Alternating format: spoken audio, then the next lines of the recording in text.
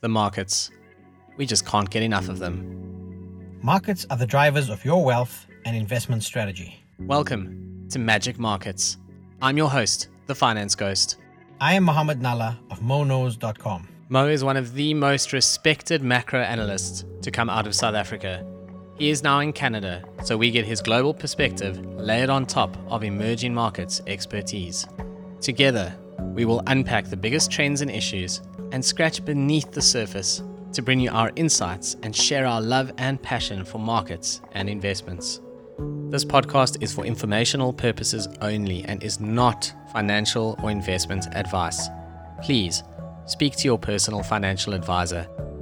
Welcome to Magic Markets. Welcome to episode 19 of Magic Markets. We are only a teenager for one more week, Mo. Very exciting, and we're really stoked about our new artwork, which our listeners would have seen last week. And it's a long weekend coming up in South Africa, and it's just a lot of reasons to be happy. The US markets had a bit of a bump. You know, there's just a lot of stuff going on. So, Mo, welcome to the show as ever. Great to be with you here. Ghost, always lovely to co-host the show with you. I think some of the happiness that you're picking up is also because it's going to be April Fools. So we don't want to make this the April Fools episode and be like, we told you. But I think a lot of quarter-end window dressing happening as well. And yeah, like you say, you're seeing some sort of uptick in terms of US markets. But I don't know how much of that's actually genuine. Around quarter-end, I tend to get quite skeptical around market moves. And, I tend to like to use a much longer term lens. So let's see how it looks next week when everyone's back from their long weekend. Yeah, that's a fact. I must be honest, that Volkswagen into Volkswagen story, I kind of borderline slightly fell for. I was like, this sounds ridiculous enough in this modern world that it's not totally impossible. And then luckily, so I saw someone on Twitter comment that it's an early April Fool's, and I therefore avoided making a complete fool of myself. In fact, for the radio segment, which will go out tomorrow morning, by the time this is live, it would have happened already, that I do on Alim Radio and Magic 828, where I made reference to Volkswagen's renaming. So luckily I got to slot something in at the end there about the fact that it is in fact an April Fool's joke. I also, part of me thought that ARK's new space exploration and innovation fund may be an April Fool's joke, but unfortunately it's not. It really does include John Deere, Netflix. My favorite thing on Twitter in the entire week was I saw someone make a comment that they can't wait to watch Space Flicks on their moon tractor, which really just summed up for me so much of what's happened. I think the important thing is we know that maybe Kathy Wood and the team are doing some really detailed analysis on the stocks they hold there. I mean, Netflix obviously sits in her space exploration fund because there's a show on there called Space Force. So if you really dig back down in there on the fundamentals, maybe it should be included. Exactly. I mean, based on the fact that Tesla is supposedly not a car company, I imagine that John Deere is not actually a tractor company, and they are currently have a secret space program to design beautiful green and yellow rockets that will presumably leave the Free State and travel to the moon as part of a SpaceX type South African play. I mean, I don't know, anything clearly is possible, but that's still potentially not the most ridiculous things we've seen in the market in the past sort of week and a half. As we dealt with, the ship finally coming unstuck, then the hedge fund came unstuck. And that's the topic of tonight's show. Is we're going to talk about how hedge funds work, how they manage to blow themselves up, what happens when they do, why banks lose money. I mentioned it a little bit in my ghost mail this week. And I'm looking forward to tapping into your knowledge in this space as well. So where should we start? Should we talk about, Mo, maybe, what is a hedge fund? Like, why is it different to a long-only fund for you? What is the elevator pitch reason? Yeah, so I think, first of all, hedge funds are not something even remotely new. It's something that's actually been around for the longest time. You could go back to like the early 1900s and there were some kind of private investment firms which were categorized as, or would be categorized as hedge funds. Then around the 1950s, I think that's when the name kind of really set in because, there were some individuals that started up a fund. The fund had some hedge properties, and that's where the term hedge fund comes from. And then it's been in and out of flavor from the 1970s into the 1990s, very popular, then kind of fizzled out again. Then in the run-up to the financial crisis, very popular, then fizzled out again. And then post-financial crisis became very popular and is now actually a very large asset class, also supported by institutional investors as well.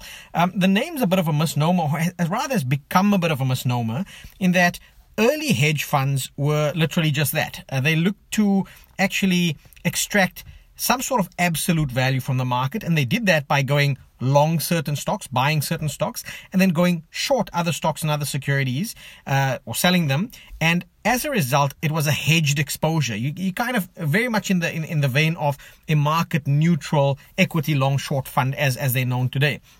However, over the course of the last, let's call it decade or two, those have morphed, and they've morphed into funds that basically can put a whole bunch of exotic instruments into the fund.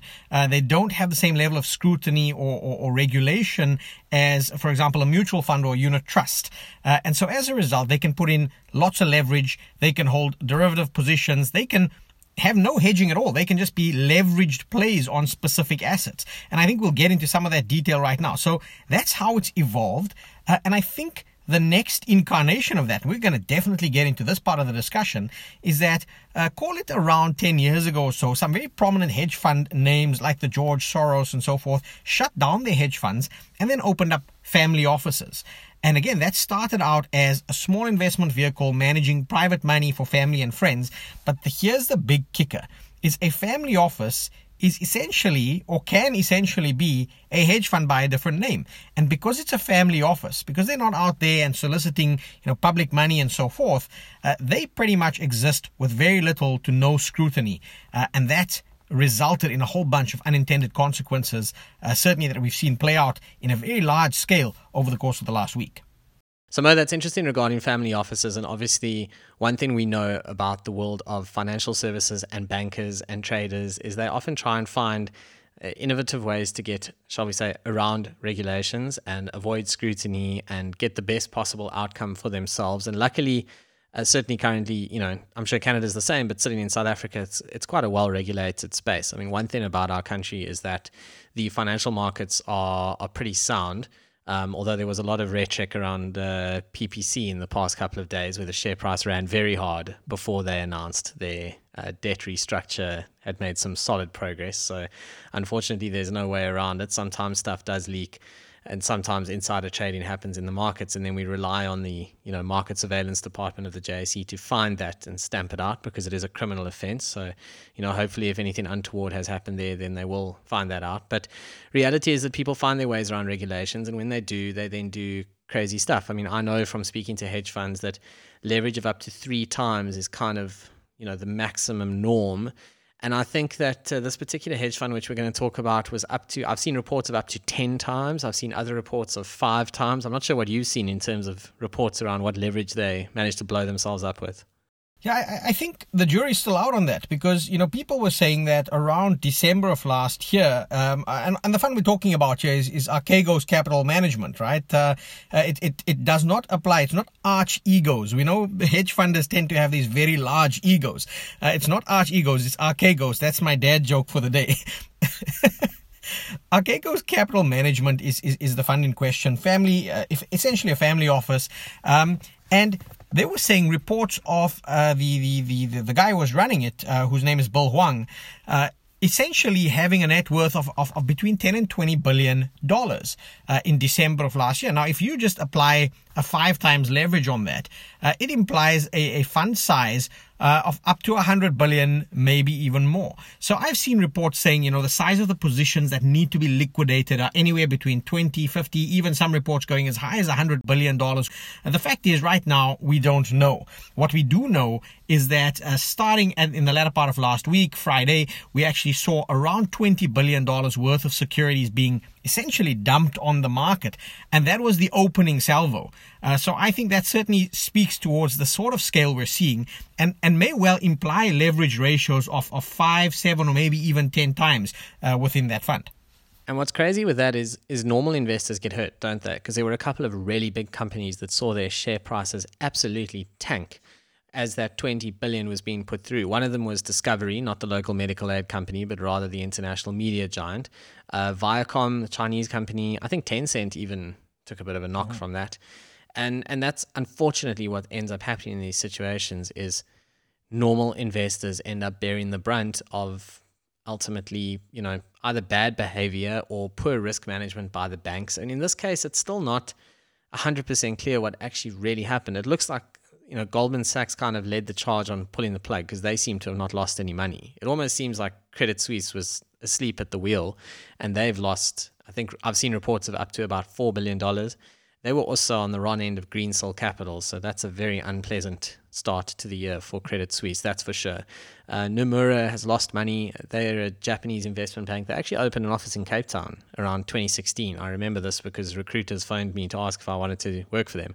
And funnily enough, I thought to myself, with these internationals, it's easy come, easy go. And to my knowledge, that Cape Town office has been closed. So, that premonition was pretty much spot on. But they've also lost a lot of money. So it seems like Goldman's managed to get out unscathed, and they seem to be the smartest guys in the room in this case. Yeah, I want to maybe rewind just a little bit there, because you were talking about the kind of holdings that Archegos was actually holding. And you mentioned Discovery, which is the media company here in the US, as well as Viacom CBS, which these are big, massive companies. And both of those stocks, from the time the sell-off kind of got initiated last week to now, are down in the region of around 50%. So that's massive. And then there was also exposure through your ADRs, American Depository Receipts. So that those are securities that are listed and traded in the US, but that allow investors to participate or hold exposures to stocks in other jurisdictions. And that's where exposures to Baidu, which is the Chinese search giant, Tencent, those exposures came through US ADRs. And the declines in that, I think Tencent, I stand corrected, down between 5 to 10% from when the sell-off came through. And that's for a very large company. Baidu in a similar kind of position. Now, what really kicked this off is that Viacom CBS had a stock offering that they were going to go to the market with, and that fell apart. And once that fell apart, it essentially, you saw some pressure come through in terms of that particular share price, and that triggered, I guess, the margin calls. You said that the banks in this instance were being irresponsible, and the banks generally operate with hedge funds through their prime broking unit. And we'll go into a little bit of detail around what prime broking actually is. But these prime broking units are essentially shops that offer multiple services to these hedge funds, not the least of which is leverage. And specifically, what's very interesting here is the exposures of Archegos obviously flew below the radar because they weren't the direct holders of the stock in many of these names. They were essentially using a derivative, or effectively a total return swap. It's a derivative. That means that you would have seen, if you're looking at a shareholder register on these stocks, you would have seen Goldman Sachs, you would have seen Credit Suisse as the actual shareholders, because they were buying the stock to hedge their exposure under this contract that they had with Archegos. So the danger in this kind of instance is that because an entity like this is unregulated, is that regulators have absolutely no handle on which players have positions that pose a systemic risk. And in this instance, this would really be one of those examples. A lot of people are saying that this Archegos capital management is very much reminiscent of what happened under the LTCM, or long-term capital management crisis, that we had a little while ago. So that for me is the big risk, is we look at regulated players and we say, they're too big to fail, or these are small enough that we can allow them to fail. But there's a whole shadow economy of financial services, shadow banking, if you want to call it this, that exists below the radar, and no one's really got a firm handle on that. And a lot of these bull markets, when they run really hard because of leverage, ultimately. So the worry is always when something like this happens, and Greensill was tiny in comparison to this. I guess the argument is always, how much leverage is this going to suck out the system? How will the banks feel about this? Will they maybe lend less against, hedge funds trying to do this? And what could that mean for the market as a whole? And I've been watching the last few days, and I was watching stuff like Tesla flirting with $600. It dropped below it a couple of times intraday, but didn't close below it. Arc Innovation down around $110 again, didn't close below it, and now it's bounced back quite hard. I think Tesla's back at $660, and I'm watching those two just because for me they are the canary in the coal mine of the stimmy traders, to be blunt. So people who are chasing those two really are doing it either with the call options, and then there's the hedging in the back end, or whatever the case may be. And I think if we see a decent sell-off there, that could be an indication that maybe there's more pain to come for these so-called meme stocks, but they've managed to bounce off those levels. So we'll have to see what this means for leverage in the system as a whole. But just before the show, we were talking about how the NASDAQ is actually still up versus the beginning of December. Which I hadn't actually realized until I went and looked. I thought it was down, but it's really only the sort of higher risk, long duration tech stocks that are down, and it'll be interesting to see over the next few weeks if we do see anything happen in the market as a result of the fallout of this hedge fund issue and maybe a bit less leverage.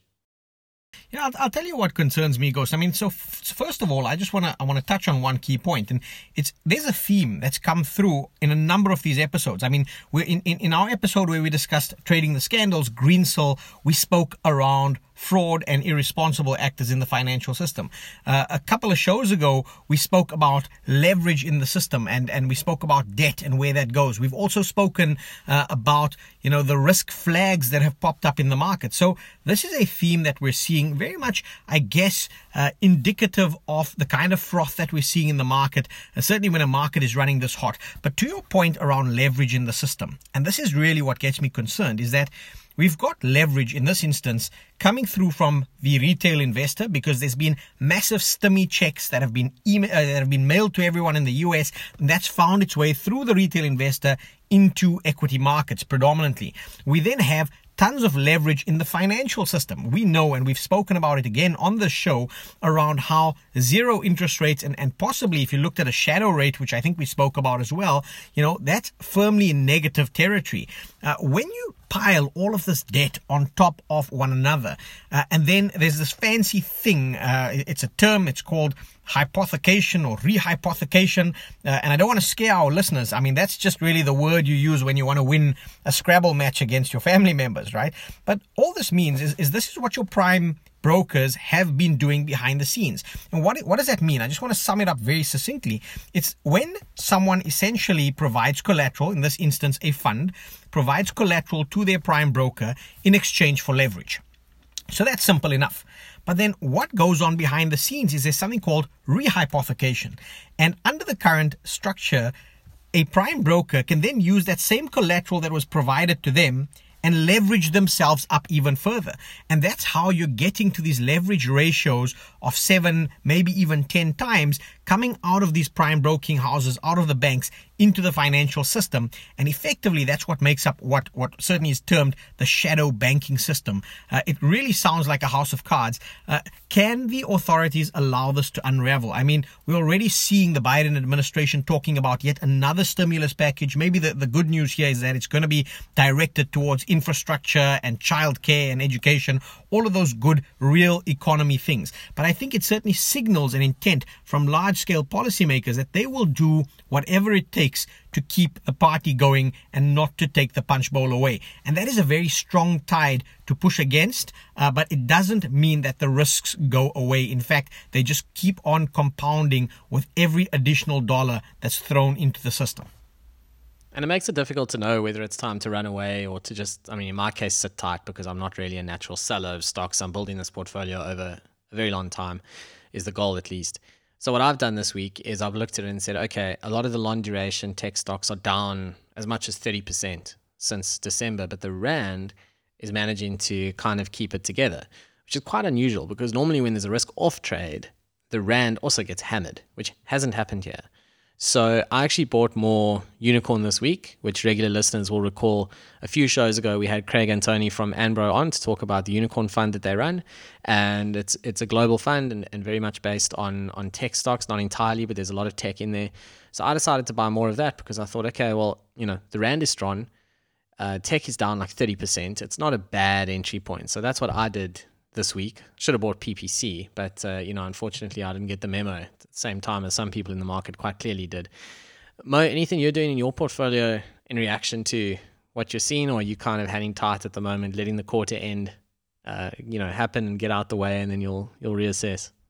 Yeah, Ghost, I'm glad you didn't trade on PPC because not only is that illegal as you indicated, but I think let's go back in terms of what I'm doing right now in the markets. I'm concerned around the froth. I think we spoke about it on our last show, investment journeys. It's why I clearly demarcate my very long-term plays where I let those positions run. I really just ignore it and I kind of look at those over a much less frequent basis. I just want to buy companies that I believe in that have 5-10 years or more worth of runway.